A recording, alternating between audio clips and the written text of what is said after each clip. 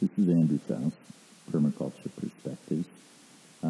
Here in my apartment in Williamsburg, Brooklyn, after teaching a permaculture design course with Mark Krawczyk.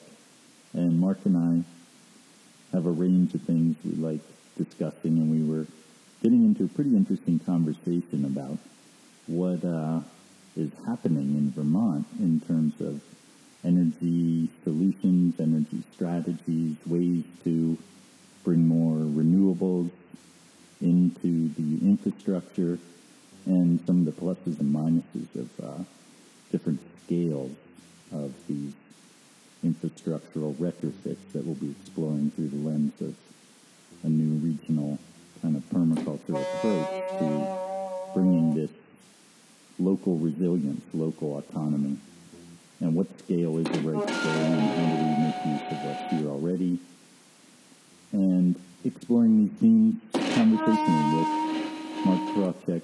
Keyline Vermont is Mark's website, and a little bit of a cavern here in my apartment, so bear with us on some of the acoustics where we explore having a discussion here, a little bit more informal first, exploring some themes about energy, what's happening locally. So, Mark, tell me some more about what's happening there in Vermont, and some of these things we were talking about with Hydro-Quebec and your local community. Anything else you want to start out with and get into? Absolutely. So it's kind of interesting, I think, at this point to be at a crossroads of energy development. It feels like we see a lot of kind of competing interests in open markets in a bunch of different realms at the moment. One thing, so there's been a number of energy-related issues moving through our town in the Champlain Valley, between a pipeline that's looking to extend natural gas from Burlington down to currently to Middlebury, I believe, is the end of that, which is about a 45-mile run, and eventually reaching all the way down to Rutland, which is another 30 miles or so. And there's been a lot of kind of action focused against that. I think a few cases they've been using eminent domain to seize people's land who haven't, or at least people have been threatened with the use of eminent domain if they don't agree to terms. By and large, they are trying to use an existing energy corridor. But so we've got this whole debate around natural gas. It's, in a lot of ways, a lot less polluting than, it is much less polluting than coal. Although in Vermont they've banned fracking, and apparently the origin of this gas is from an area that, I think it is from Canada, and so the source itself is fracked gas, and so that's been another point of contention amongst some of the folks who've been activating against it. But that's since moved through. We've had a lot of development of solar in our valley especially, and that's been a very contentious issue from an open space and aesthetic point of view, as a lot of solar farms begin to spring up in the landscape. Many of which are kind of facilitated by organizations that are well-intentioned, but also capitalizing on, markets for renewable energy credits and just, opportunities to grow as a business. So there's been a lot of pushback in that regard. People are really fearing, especially as farming is becoming less profitable, people are taking a pretty big payout initially for sometimes, half 1, 2, 5 acre solar farms or larger. And that's kind of caught the regulatory agencies off guard, and it's become kind of a local rights issue too. A lot of towns don't really have ordinances in place, and so that's been a hot button topic. And then there's also been larger scale, more regional issues from an energy standpoint, and that's what we were just talking about, which was one proposed project where apparently in order to meet demands and regulatory goals of having a certain balance of their energy portfolio. This is Massachusetts, Rhode Island, and Connecticut, I believe.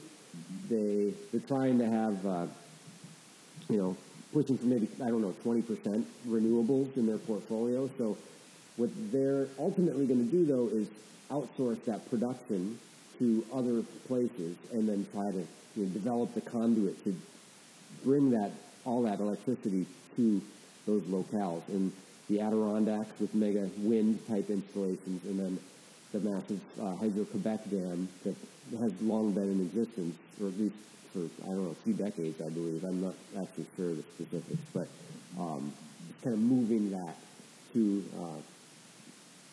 that part of the country. I can keep talking, but... No, that's great. Because that's all really interesting information that's unique to what's going on in Vermont, which, there's a whole scale around renewables that need to be looked at when we talk about retrofitting and at what distance, which I think is a great point that you're starting to get into is, why lose the availability, the reliability, you miss a lot of opportunities when it's coming from this far away. So talk some more about what's going on with Hydro-Quebec and some of the ways they want to bring that to the Northeast. Yeah, so I can speak a little less specifically to my knowledge about Hydro-Quebec, except for the fact that my understanding is it was a mega dam installed.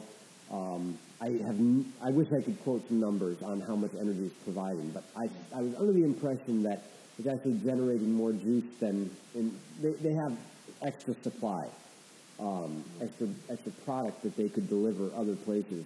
But my understanding is that you've got an issue with, in general, hydroelectric also in the northwest of the United States has a lot of excess because the power companies try to keep the price of electricity at a certain rate. And so they run into problems with basically when all the rain is happening in the Northwest, they have so much excess from the power plants that they can't figure out a dump for it in the system and keep everything else online that they use that's non-renewable when those come up to really high production levels. So there's some interfaces between the conventional petroleum grid and these renewables, especially these mega hydro systems that can be a bit overkill, it seems to me, without knowing all the engineering behind it. Yeah. But it's a pattern that I've been noticing as I read this. That was a book called Big Grid. Yeah. Where you're looking at, how do renewables interface with the grid? I think it's also challenging. Often they are like for-profit enterprises. I imagine, and so more is better to a certain degree. Like you want to optimize the production of whatever it is that you're creating. So basically, the reason why this came up as an issue in our town and specifically our town in this case. This is our town, New Haven, serving as a conduit for power coming from the Adirondacks in Quebec and being delivered down to the southern New England, Massachusetts, Rhode Island, and Connecticut, is that they need to build that conduit or at least connect those sources. And I believe that our town is pretty strategically located in terms of already having I don't know if technically it's a converter station or it's a transformer where they can feed into some high voltage transmission lines, because they basically have to cross from the Adirondacks in New York across Lake Champlain and then basically send all this energy. It's an electrical pipeline basically is what they have to create, a delivery mechanism, and so that would be getting sent again down to the southern part of New England. And so it's like the most strategic place for them to tie in is in our town. So this company is basically, as I understand it, was bidding for a contract with those states to find a cost-effective way to deliver the power. But they were talking about, probably multi-billion-dollar projects or something to that effect. And so they're willing to throw a lot of money at our town. I wish I could remember the specifics. We were talking about this initially in the context of town meeting day in Vermont, which is this year, this coming Monday, I think it's March 5th. And essentially it's an opportunity. In each town we have kind of localized public forums where we discuss budgetary issues, the school budget for the year. Like, people have a chance to voice their opinion, sometimes in more of a collective conversation, and other times more in an opportunity to ask questions. In our town, all the decisions are made by what's called Australian ballot, which means it's essentially just like a anonymous voting ballot. And so the next day, we meet on Monday, discuss the issues, but we don't have to stand in the corner to say which side of the issue we're on and like publicly own your, who you're voting for or what side of an issue you're on. The next day we vote for it. Yeah. But that had been an issue in our town, which was, we actually were granted the ability as a community, as a ballot item, to say whether or not we supported that. It didn't necessarily mean that it still wouldn't get built in our town. Building, because basically what it amounted to was then essentially building the infrastructure, running the wire, and then building a high voltage DC transmission station, which essentially, I believe it was like 5 stories high, or 4 stories high, which is vastly out of scale for our town. They were going to try to build it in a way, some people are really worried about aesthetics, and that it would be well screened and it would kind of look like a barn, but it's, and it's like a football field in scale with a constant hum. A lot of people were concerned more about the sound. Very few people were at all worried about the EMS coming from this thing. They were...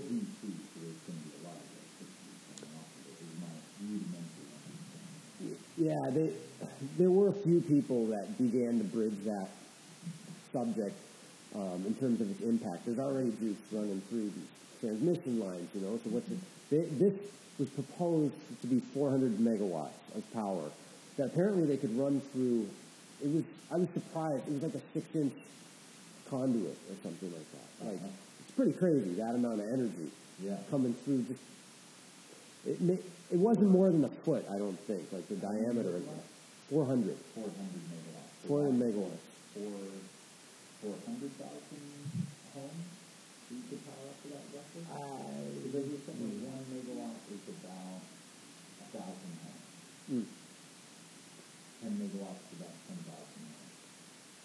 So 400 megawatts, about 40,000. We've got to get out the calculator. There's a lot of, they're basically trying to contribute a significant amount of power to Connecticut, Rhode Island, and Massachusetts, where there's a lot of people.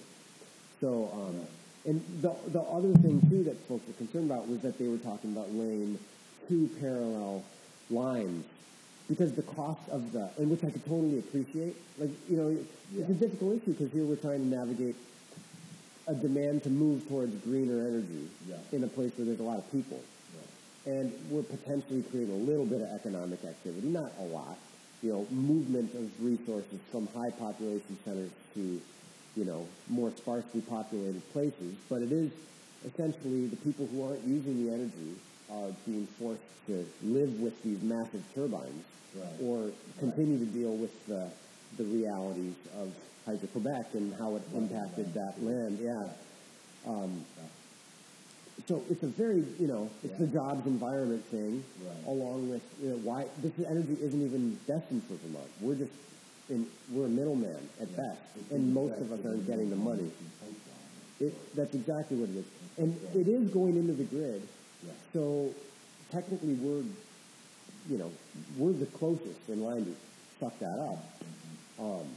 But it brings us back to the question of. Dave Jackie says it is the way we define a problem determines our solutions. So is the problem that we don't have enough energy? Or is the problem that it's dirty energy? Or is the problem that we're using a lot of energy really inefficiently? And it's like, if you knew everybody was trying to really conserve at all scales, how much do we really need? Instead of how much can we move, That's a great theme to to look at is how do we redesign things ultimately to not require so much effort or energy to get work done, and what kind of work are we trying to get done with energy that comes from off-site or outside of a geographic region, in contrast to a design approach where we say, could we get that work done with some force that's available right in the local landscape? And what happens when you're importing energy from somewhere else is you're losing a lot of potential beneficial feedback loops of keeping it more local and keeping it more regional. And I wonder, in Vermont, is there advocates for a more appropriate version of a renewable kind of system for the state or for the region? Yes, and I'm not totally sure. But like that. There's a surcharge on, I believe, everybody's electric bill. Well, first off, there's a number of more localized electric co-ops that I think already are at a scale that is more suited to, like, you can have a relationship with it. It's not Con Ed, you know. Would be a publicly owned electrical generation? I believe, technically, it's a cooperative business. I believe so. A power company. That's a really good question. I'm not sure of the structure because they call it a co-op, and I'm not. Yeah, like the one where the Lamoille Valley, or where Keith and Prospect Rock Permaculture are. I know that I believe is an electric co-op, but I actually am not exactly sure what that means in terms of ownership. But you know, there's several smaller power companies. Vermont's a pretty small state in terms of, you know, the total area, but there's maybe a half dozen different companies, I think, that are delivering power. But I believe all of them, all the customers, the commercial electric customers in Vermont, pay an energy surcharge based on usage on their bill. And it's probably, you know, a cent per kilowatt hour, or probably a fraction of a cent, that pays into statewide efficiency programming. So that program is called Efficiency Vermont, and it offers training. You could have like consultants come to your house who are going to help you figure out how you can lower your energy bill. And so a lot of, as well as rebates on things like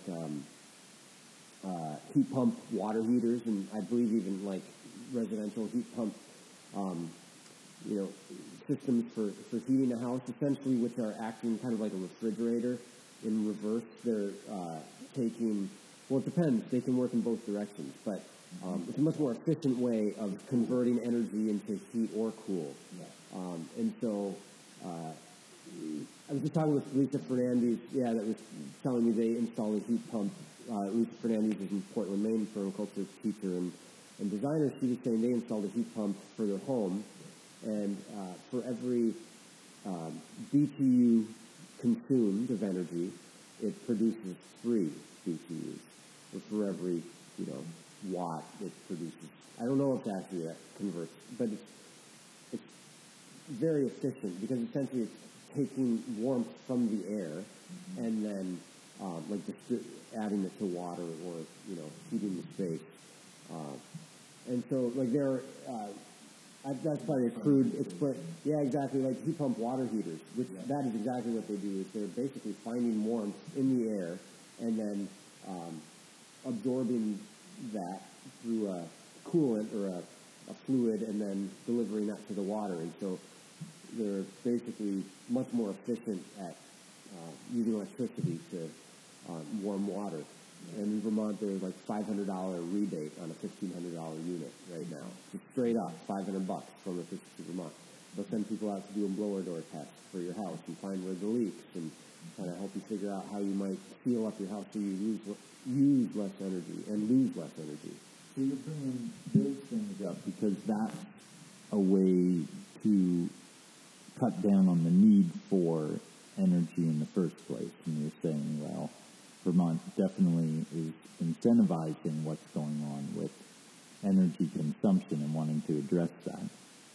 And are there are there people who have kind of another decentralized kind of notion as to how Vermont should be developing its energy production? There is definitely debate on how that would best be expressed. I think it's difficult in that, being that the grid is pretty interconnected too. It's like if you're feeding into the grid, it's kind of entered a larger market. At least that's my understanding. It's not like you're just producing for your town at that sort of scale. Do you know how Burlington is set up? Do you know about their setup? I believe that Burlington, I can't, I don't know all the details of the portfolio, but I believe it is 100% renewable, if I'm not mistaken, or close to it.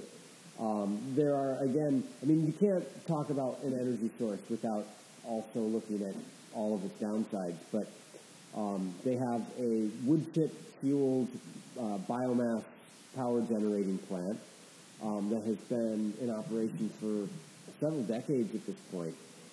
My understanding is that they're using like low grade, forest products, unshapen, not valuable for lumber type trees that are cut in forestry operations, and chipping that and burning it to make electricity. Basically, burning it to make heat, to heat water, to spin turbines, to move electrons and make electricity. Mm-hmm.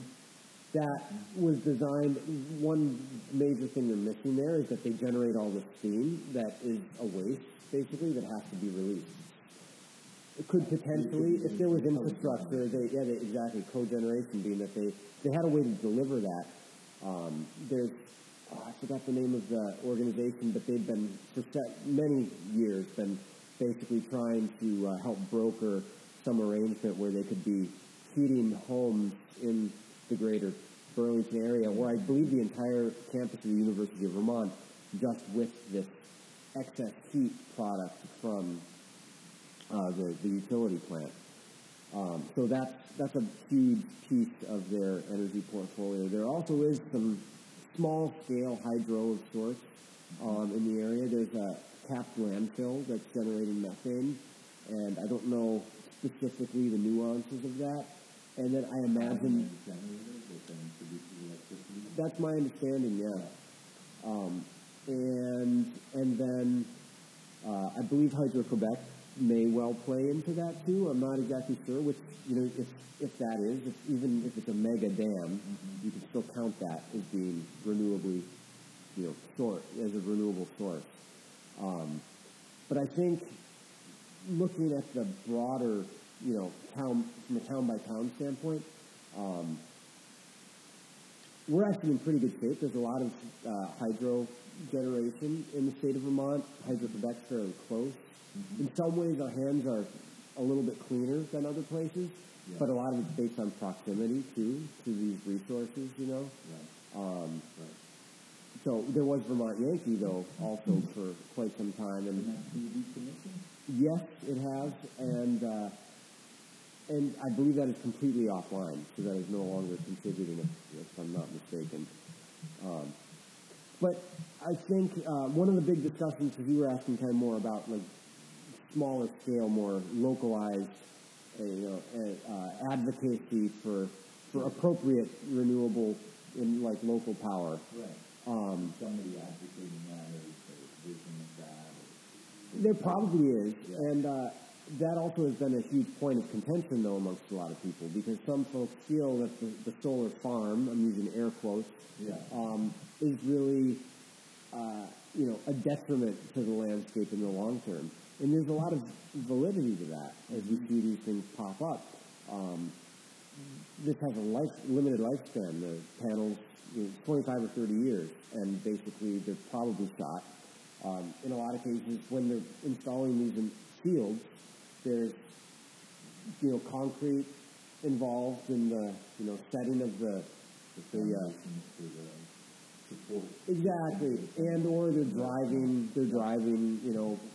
metal poles in the ground. There's a lot of infrastructure that's being installed that doesn't, there's a point where it's not doing what it was supposed to anymore in 2.5 decades, 3 decades. And so what's the plan for removal? Who owns that? Are we going to end up having all these, broken down PV panels and the arrays in our landscape? He's going to, own it and move it and pay for it, and deal with the toxicity issues. So that's a big issue as far as that goes. And whole life cycle and the viability of it for time. Exactly, yeah. Well, and again, like, who's gonna, that's like building a Walmart. You got 1 acre of solar panels, and in 25 years, it's going to be out of business. Do we just have to live with that as a town? Yeah. And like let it drop its silicon and I don't know. Exactly, like that. Then affecting our watershed. Can we landfill that? Or what do we even do with that stuff? And whose responsibility is it? So I'm sure that that's figured out to some degree, but I don't think it's clear to everybody what that story is. And then the sighting and the screening, a lot of people are really concerned with the aesthetics and how it affects. It's also eating up farmland, There's opportunities to connect with it. But again, I think our town is already producing several times the energy that we consume in our town, So a lot of solar. Solar. Yeah, yeah.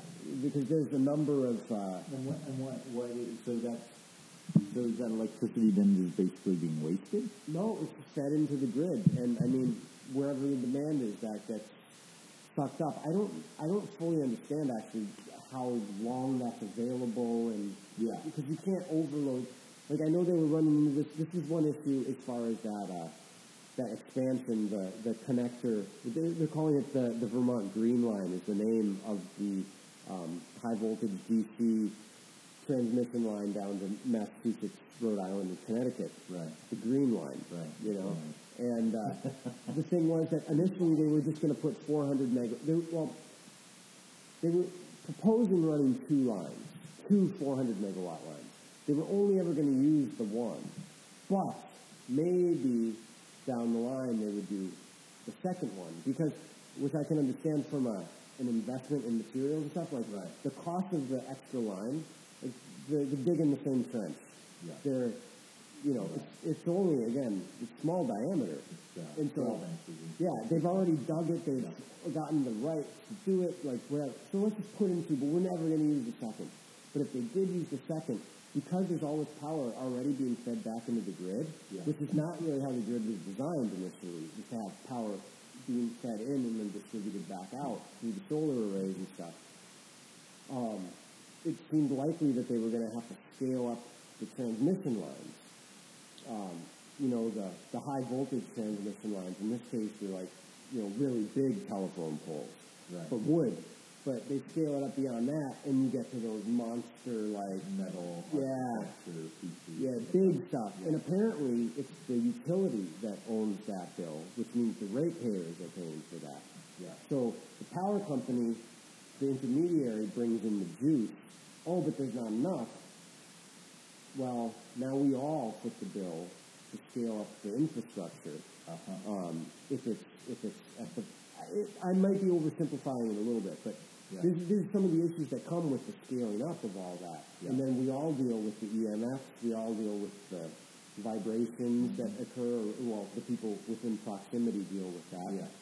I think it's estimated by the NIH, if you live within a quarter mile of a high tension line, you're more likely to get leukemia and an array of what they call autoimmune deficiency related diseases, because of how it disrupts your electromagnetic field, which is directly connected to your endocrine system. So your whole health is compromised by proximity to high tension lines.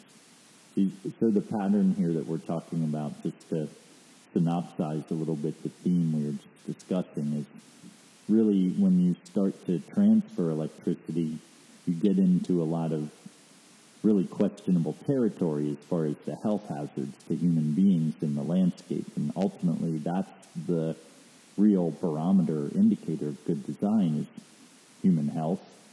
And is it a good idea in terms of that? Can we honestly say that we need to be fragmenting ecologies, creating these massive industrial infrastructures so that we can have lights at night, hot water, the material comforts, as I like to say, that we've grown accustomed to, it seems conceivable to me that we could achieve those things with a much more reasonable, appropriate means. And that's why Mark and I were discussing, and Mark was focusing on the efficiency measures in Vermont. You know, one of the interesting catchphrases that Amory Lovins has is he says, the cheapest barrel of oil is the one you never buy.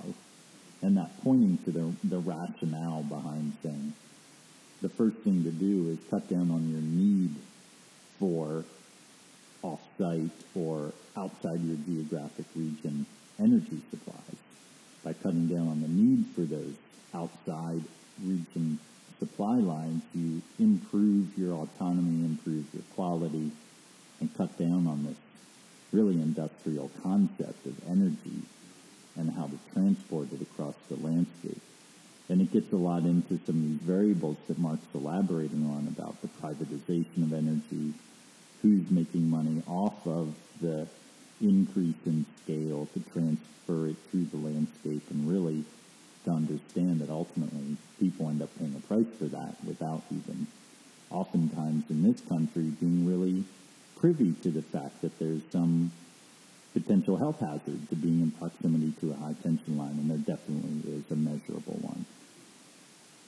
So, as we start to wrap up our theme here, because really this is a theme that we should start to get into in several episodes, I just wanted to ask you to maybe say anything in general that you'd like to get into about your stuff you're doing. Just sort of open it up and say, what do you want to share more broadly speaking? I think that I appreciate the diverse structure of scale that we could talk about when it comes to energy use, because we're part of this larger pool of production and consumption. And, conservation is a really important way for us to approach it, but also we're kind of dealing with the patterns of the other members of the pool that we're participating with, be it industry or neighbors or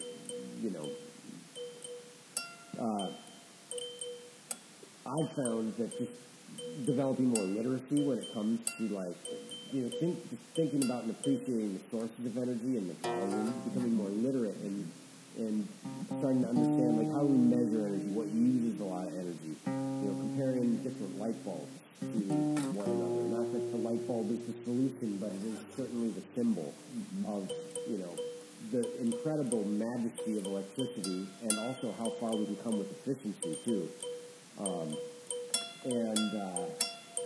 And trying to be as conscious and and conservative as we can, but also recognizing that we're part of this incredibly interconnected pool of users, and so not getting super overly bogged down. And so when it comes to all these issues of energy production and consumption, personally as an individual, I feel like it's almost an enjoyable challenge to see how I can be as comfortable as I can while using as little as I can. The challenge of being efficient is something that I don't get frightened by overly or, too critical of myself.